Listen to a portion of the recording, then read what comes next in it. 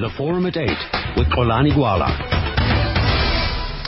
It is 10 minutes now after 8. Welcome to the Forum at 8 here on SAfm, South Africa's news and information leader. Well, we mentioned when we were talking to Martin Creamer that next week is an important, next week Wednesday is actually an important day because what happened was Deputy President Xolani Gwala met business and labor. They agreed to ratify a draft document that ensures sustainable mining in South Africa. The 10-page agreement stipulates that the partners recognize the importance of mining in this country for the economy, job creation, and social and economic development. Let's talk a little bit about those issues then.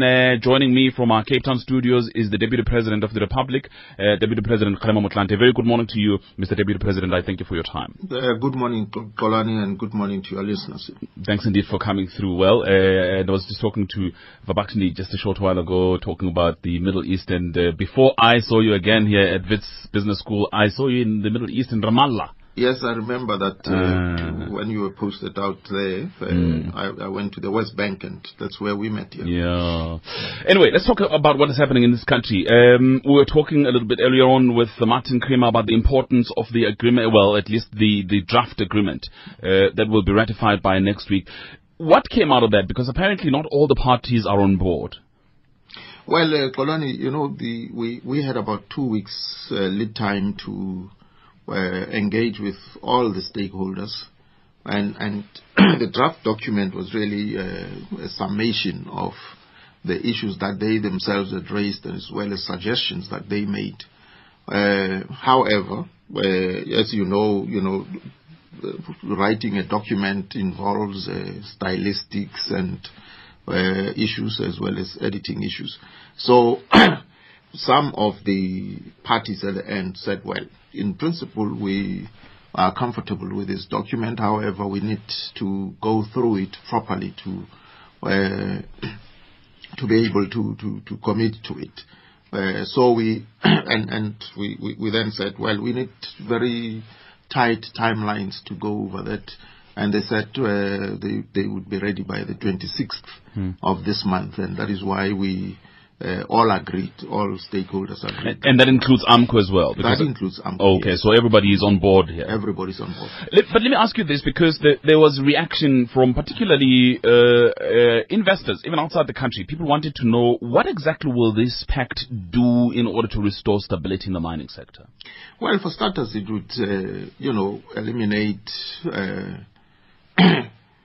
the frequent occurrences of in acts of intimidation and violence and unprotected strikes. In other words, disruptions to the productive arrangements. So that's what it will do. But of course, we also emphasize that the irritants, all the issues that trigger off such disruptions, have to be addressed by all parties. So that's what it would do, so that there should be certainty that there are issues for collective bargaining which are handled during that season, or for collective bargaining outside of that season. Those issues should be off the table, as it were. So there's a clear understanding that in the short term there are those kinds of problems and irritants that would have to be addressed with immediate effect. And then, of course, there are the other social determinants of the irritants, which may require a bit of time. That relates, among other issues, to the migrant labor system, for instance. The fact that, these workers are recruited in the labor forwarding areas, separated from their families, and therefore, have the responsibility of sending remittances back home, and those of them that are young, and they stay in the mines for a year. Those of them that are young end up, living in the informal settlements around the mines, and that leads to all manner of social instability. Yeah. Let's talk about the short-term irritants then. One of them, turf wars. What are the suggestions? Because we all know that there are issues of turf wars between AMCU and NUM.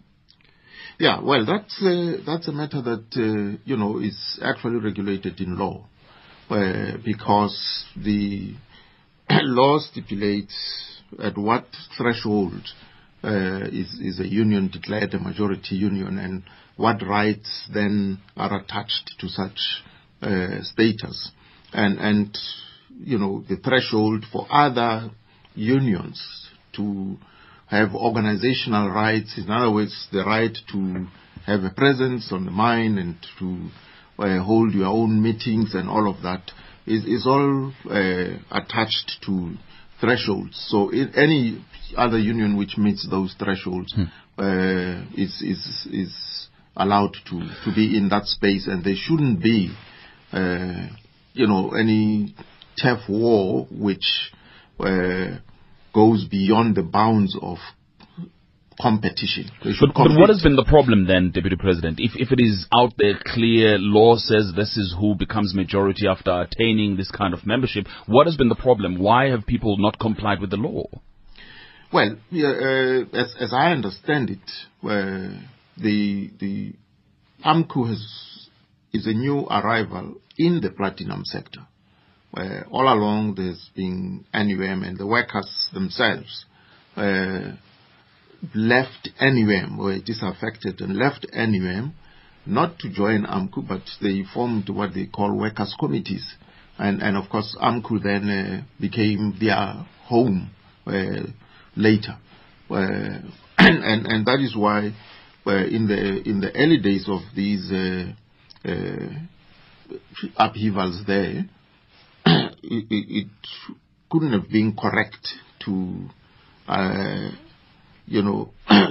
attach blame to AMCU, because at that point they weren't really the union. These workers had organized themselves into workers' committees outside of the NUM. But much later on, AMCU became a majority union at Lonmin and at Impala. But they allege that instead of being recognized outright, there's been issues going to the CCMA, going to the Labour Court, but still they are not being recognized.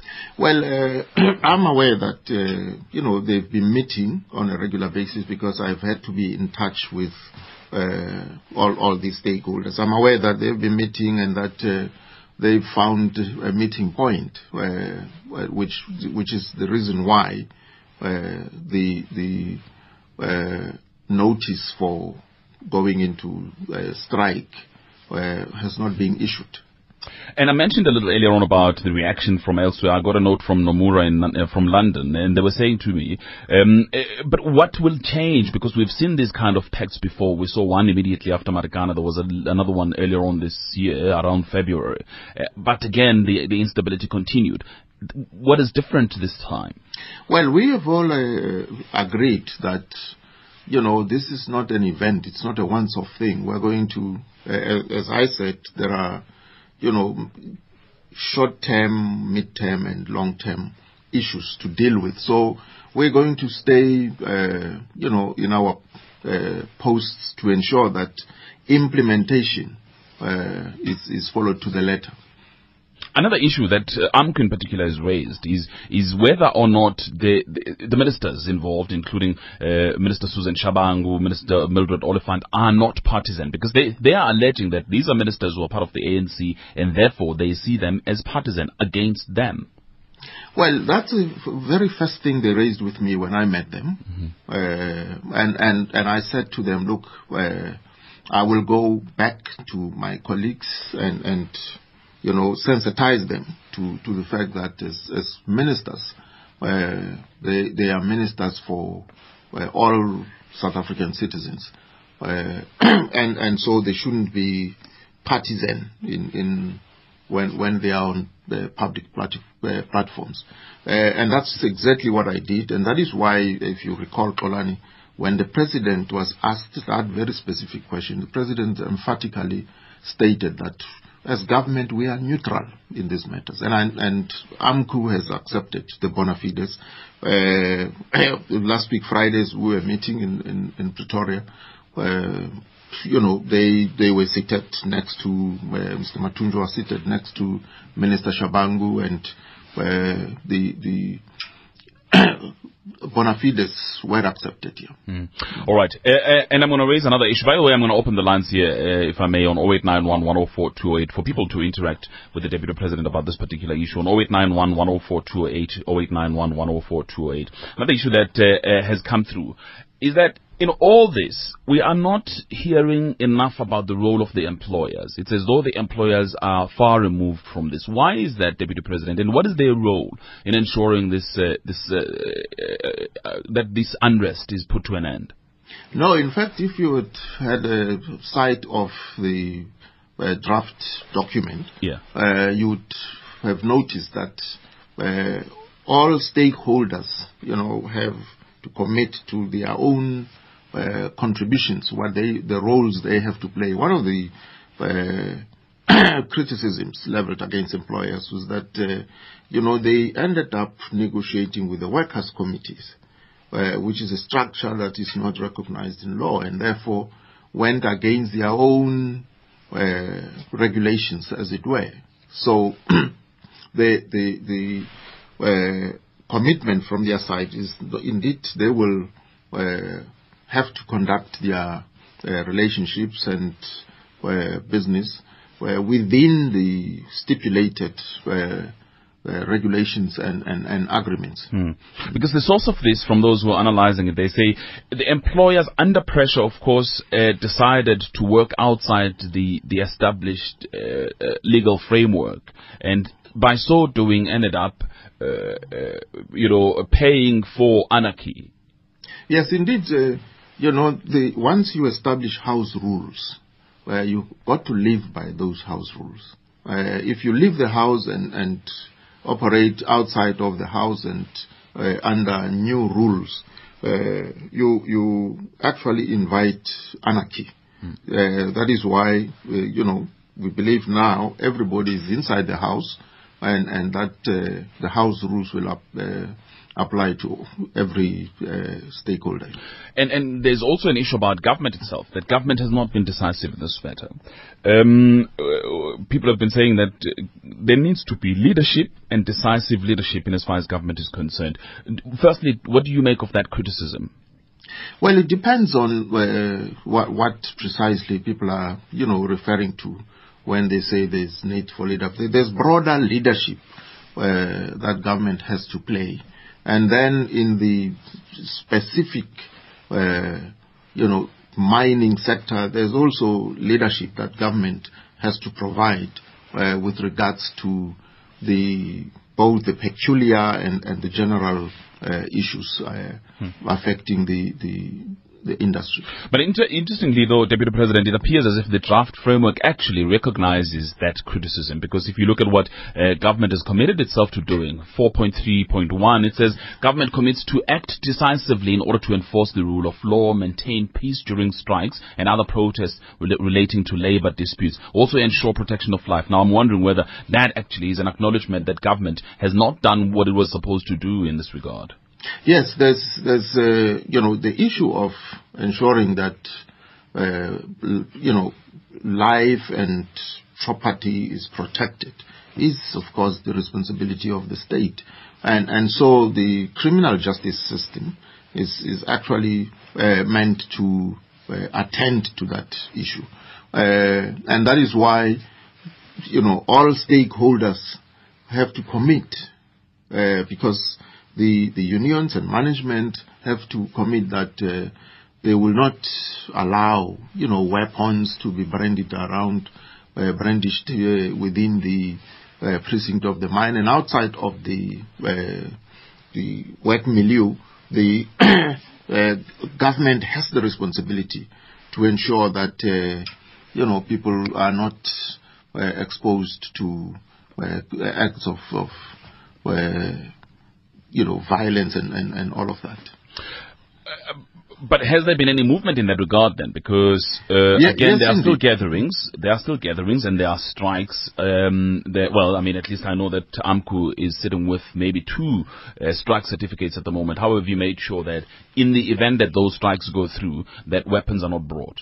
Well, AMCU is part of these deliberations, as I said, and even with regards to the strike notices, certainly I know that in their dispute with Lonmin, they had discussions over, a series of meetings, and at the last check, where I was assured that they, have found a meeting point, and therefore there would not be any strike action triggered off by the issues that were demands from AMCU's side.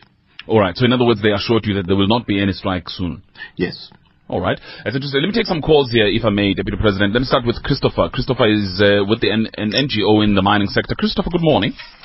Good morning. Thank you very much for taking my call. Good morning, Deputy President. Good morning, Christopher. Hi. Deputy President, I would just like to ask, I'm looking at the draft framework agreement, and there are no less than 12 clauses in that agreement which deals with issues affecting the communities around the mines. And so it becomes very clear to me that a solution in the mining sector cannot really be achieved. A real solution cannot be achieved if the communities are not involved, because quite often in the agreement, the state or the government, labor and business attempts to act on behalf of communities. Yet communities have been asking for a very long time that they would like to be part of the process of finding solutions in the industry.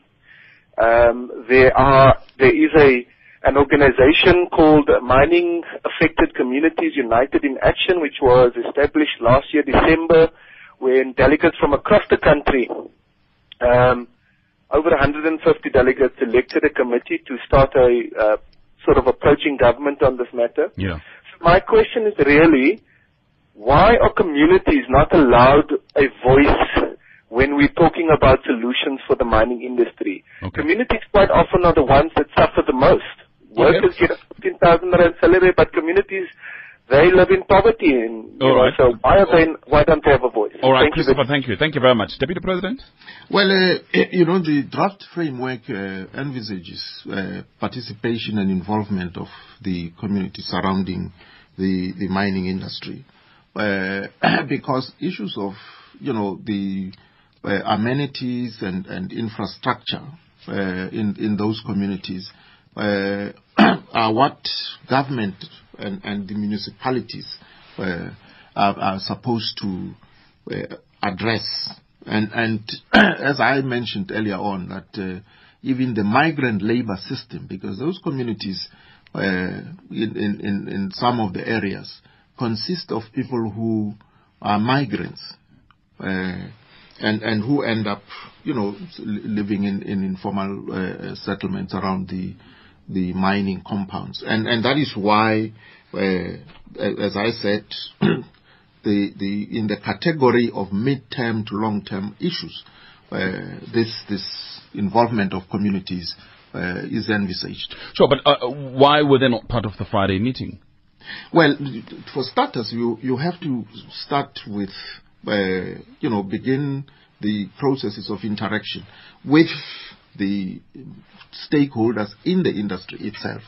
The community would be involved once we get to a point where we now establish structures very similar to the National Peace Accord structures, which involved communities where there was an outbreak of violence and so on. And however, here what we're talking about is that those communities, some of them, because if we're addressing the migrant labor system, it means that the mines may also have to begin to recruit locals, as opposed to only recruiting, migrants from the labor forwarding areas. So that the approach is to ensure that we address the communities that, are the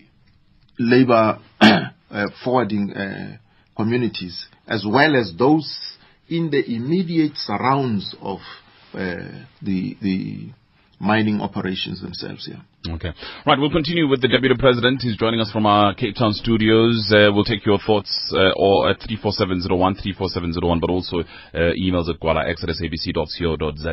But we'll also talk about, and there's a whole lot of SMSs talking about the political school here, Deputy President. I'm going to ask you about that in a short while. But it's 8:30 now. Let's go once again to Vabakshni Chetty for the very latest headline news. The Forum at 8 with Xolani Gwala.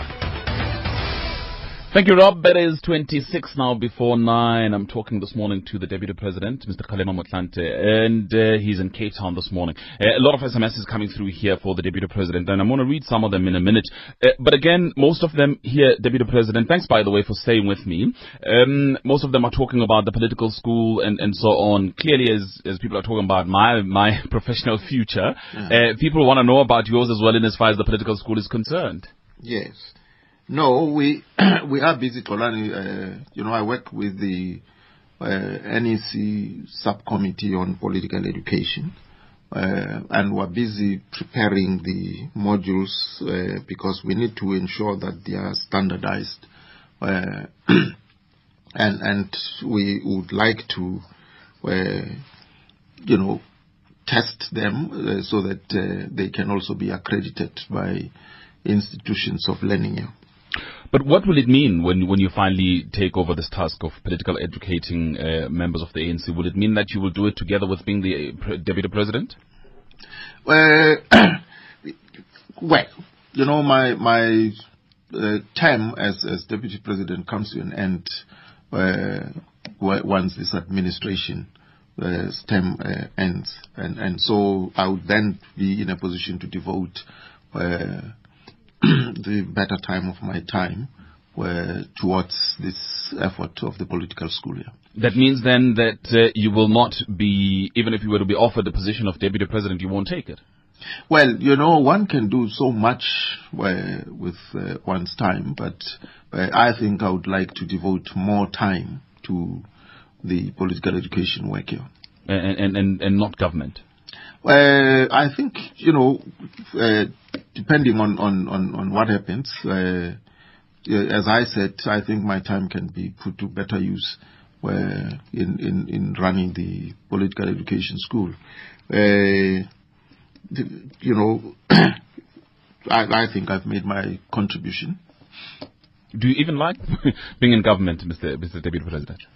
Well, if one can't take a back seat and say, this is what we want, and so on, and when an opportunity is presented for one to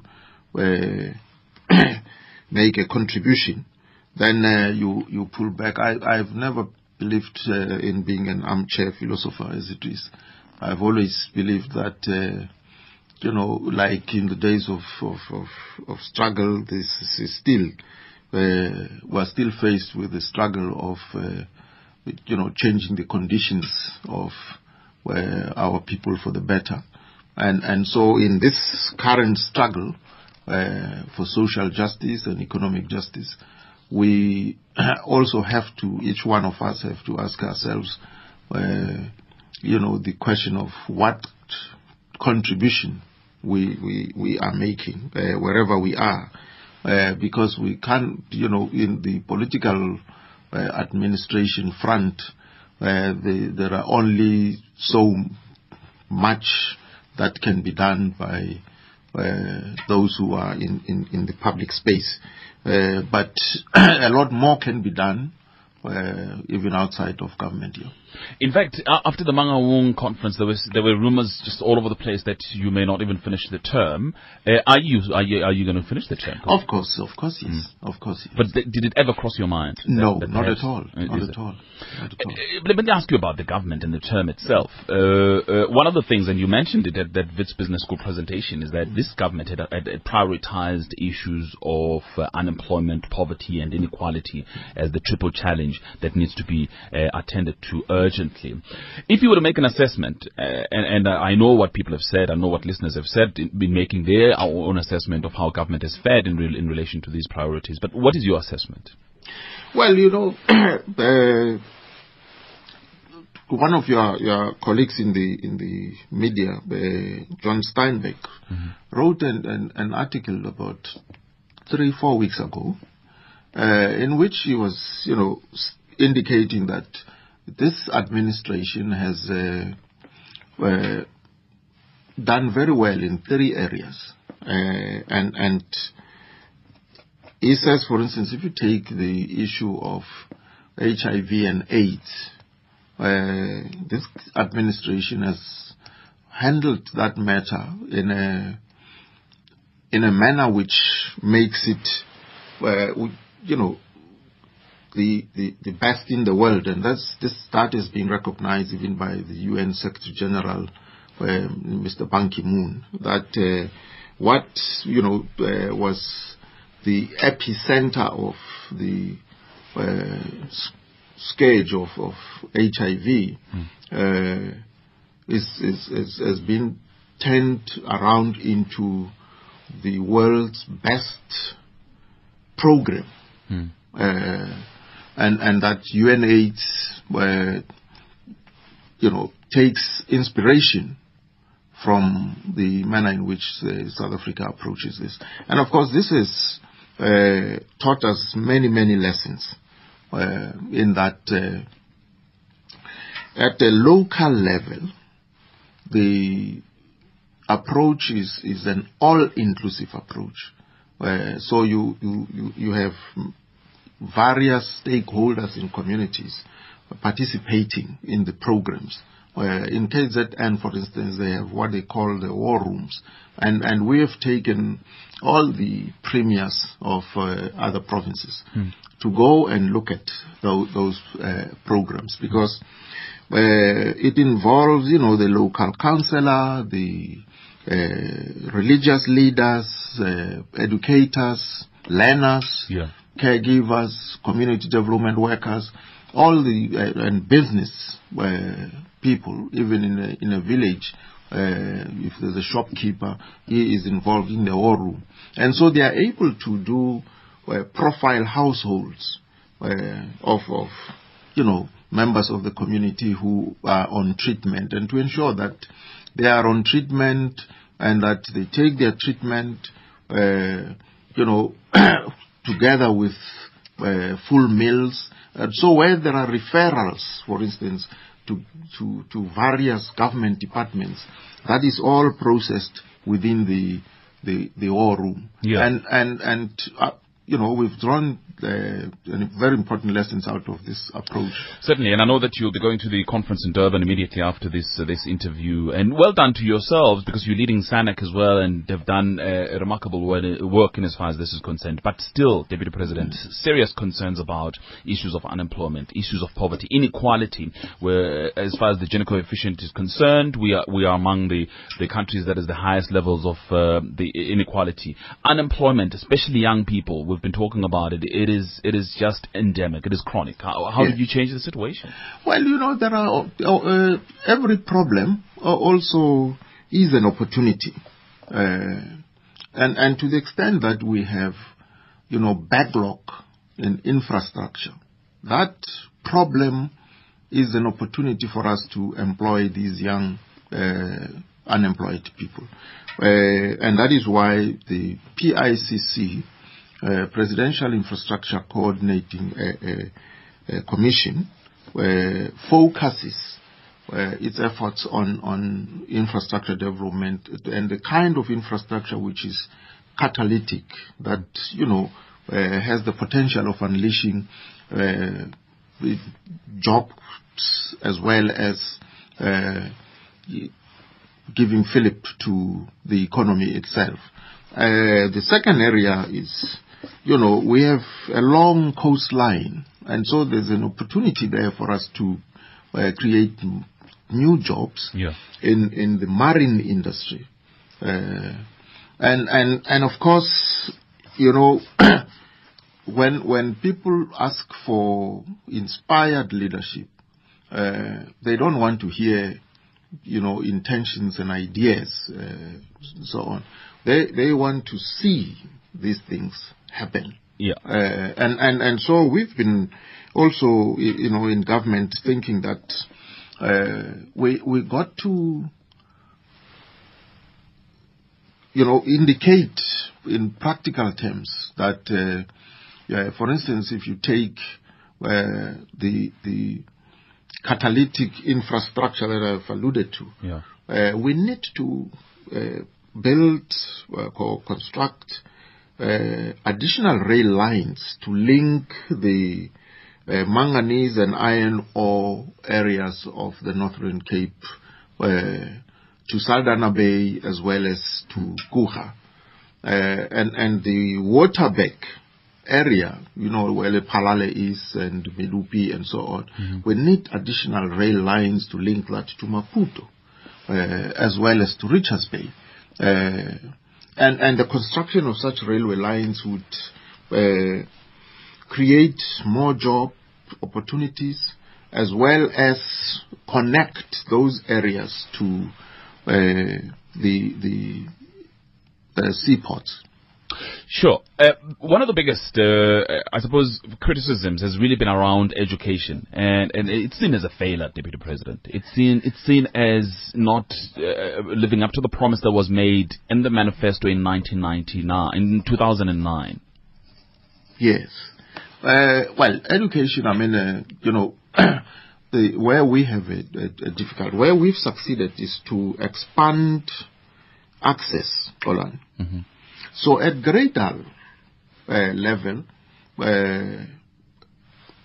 enrollment is at 96%. It's almost 100%. The problem is that of those, only 22% go through to tertiary, go past grade 12. And so clearly that is a clear message that our basic education is not working as it ought to. And so... But sorry to interrupt you, because it's obvious why some may argue. There's a problem now with equal education, because they're wanting to know the norms and standards. And they're saying, government, do your bit. Make it clear. What are the norms? What are the standards? And let the kids go to school. Let families then do the rest. And government has not come to the party in as far as that is concerned. Yeah, no, that's a fair criticism, I think, leveled against government in that regard.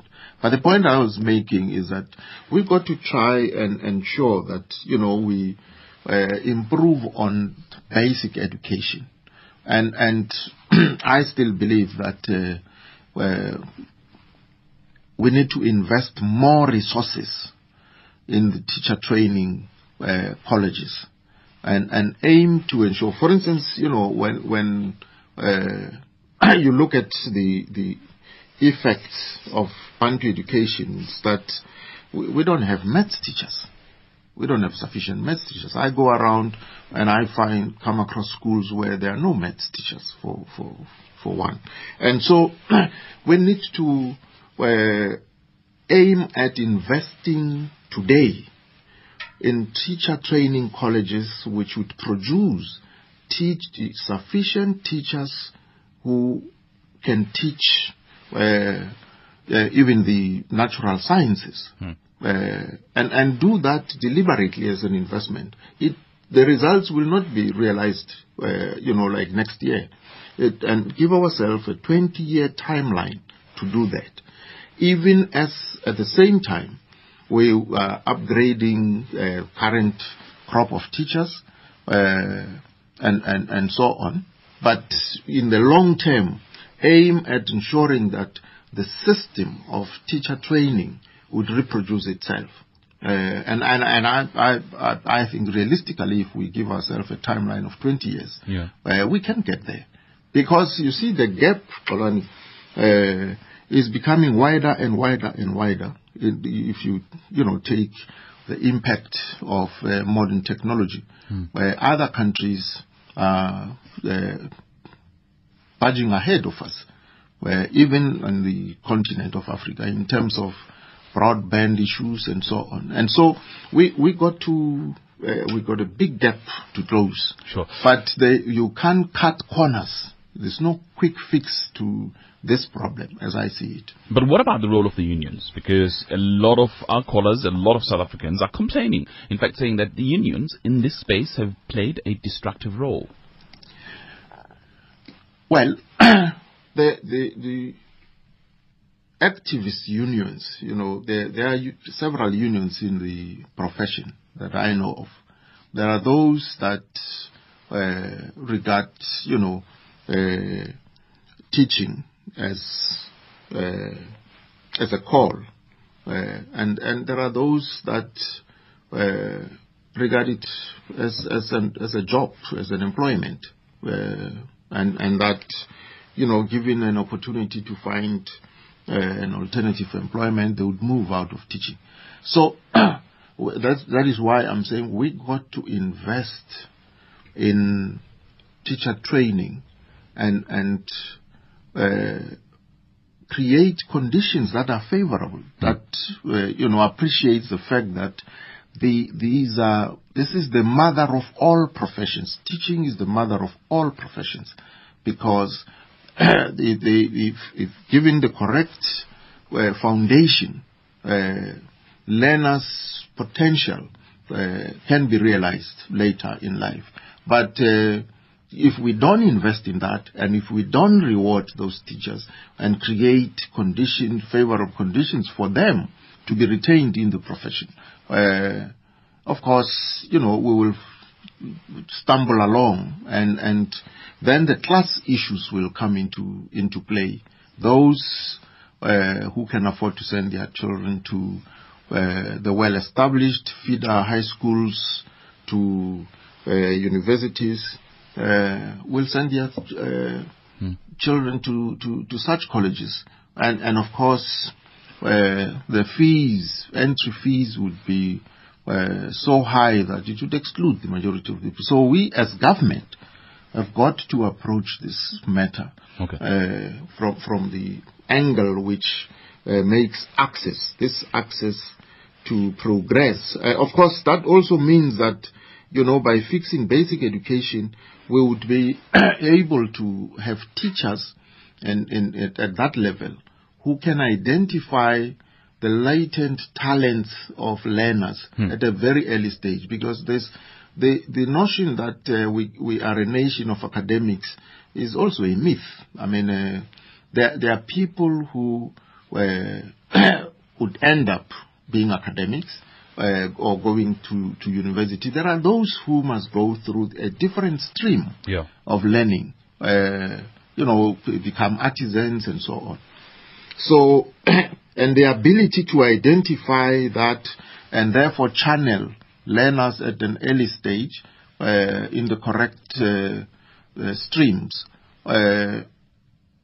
requires also that we must invest in teacher training. Sure.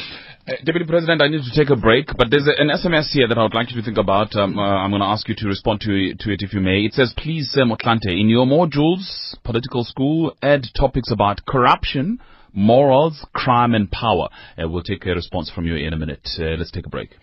Hectic work schedule, crowded spaces, always on the move? Support your health and get immunity with Immune.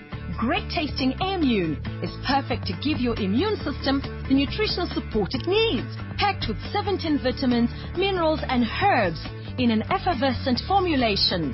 Immune helps your immune system cope with the challenges your busy life brings. Also available in Immune Junior for the little ones. Immune by Cipla will make it better. The Forum at 8 with Xolani Gwala.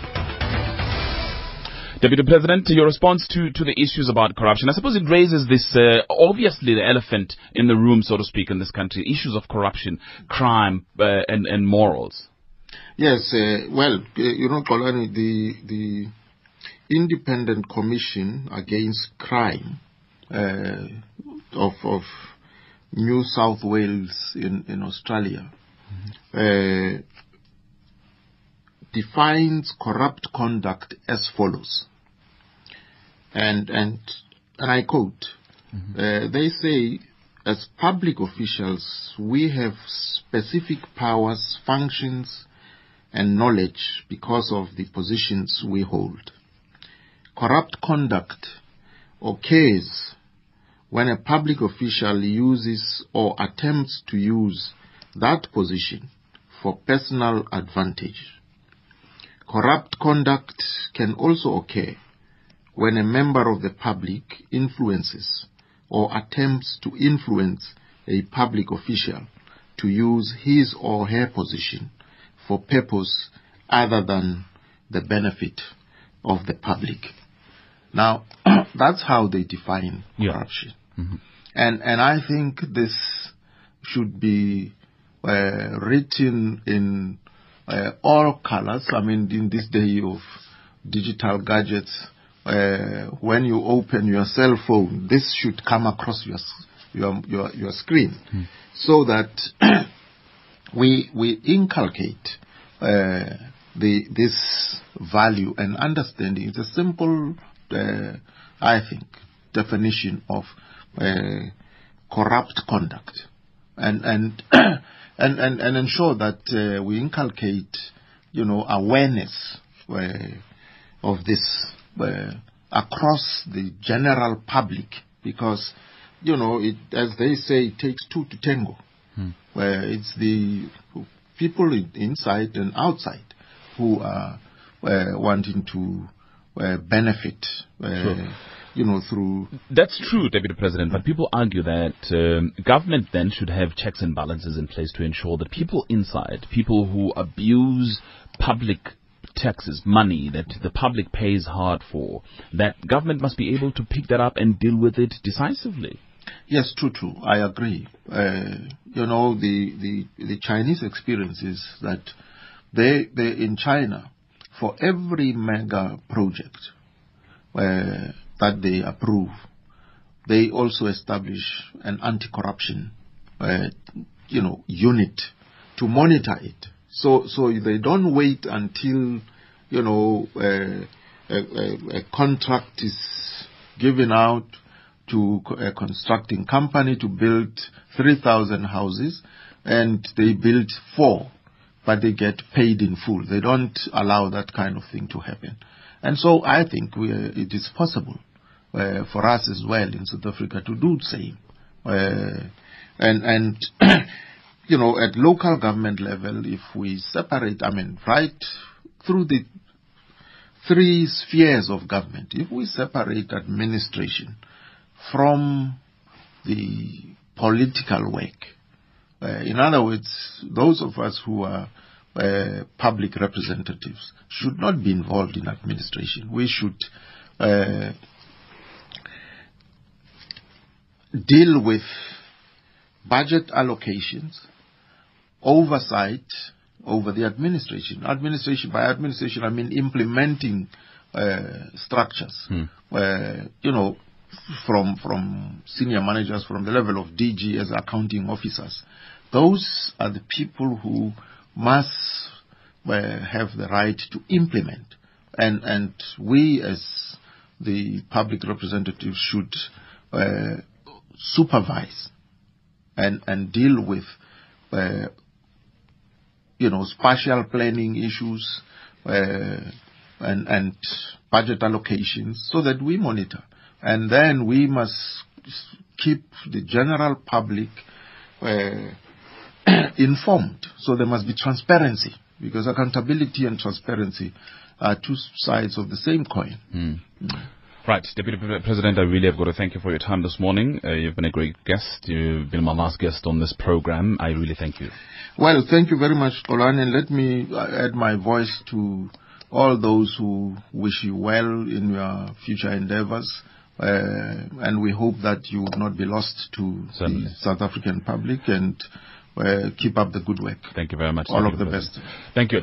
I certainly won't be lost to the broadcasting space, because I'm just moving across to Prime Media Broadcasting. I'm going to be doing an afternoon show on 7:02 starting on the 1st of July. So that's where I'm going to be. I would really, really, really like to thank the team, the fantastic people of AMLive. Particularly, and I'm going to single out a couple of people here. I hope nobody's going to look at me and say, Misha Shandlala has been with me right throughout the when AMLive started, she was here with me until today. She's still here with me. Thank you very much, Misha. Jake and I have had our own little fights, but Jake has been a fantastic guy as well, producing the Forum at 8. Thank you very much. Thanks to everybody as well. Thank you, Mabaso, Misha Shandlala, Tracy Bumgat, Nzwagi Ku, Senior Producer, Lungile Mabaso, Technical Producer, Lebo Monana, Forum Producers, Ronald Peary and Jake Mokoma, Chief Producer, Butsi Lukota, Executive Producers, Busi Chane and Oprah Sichia. My name is Xolani Gwala. It's been fun. It's been fantastic. I've learned so much. We'll continue learning. Cheers. Yeah. Were you crying when Vavakshan was reading Mercedes' message? Were you crying? I think I heard you cry. Doesn't matter, man. You were crying. All right, don't worry, man. Don't worry. We meet to part, and as sure as it is, we'll part to meet again.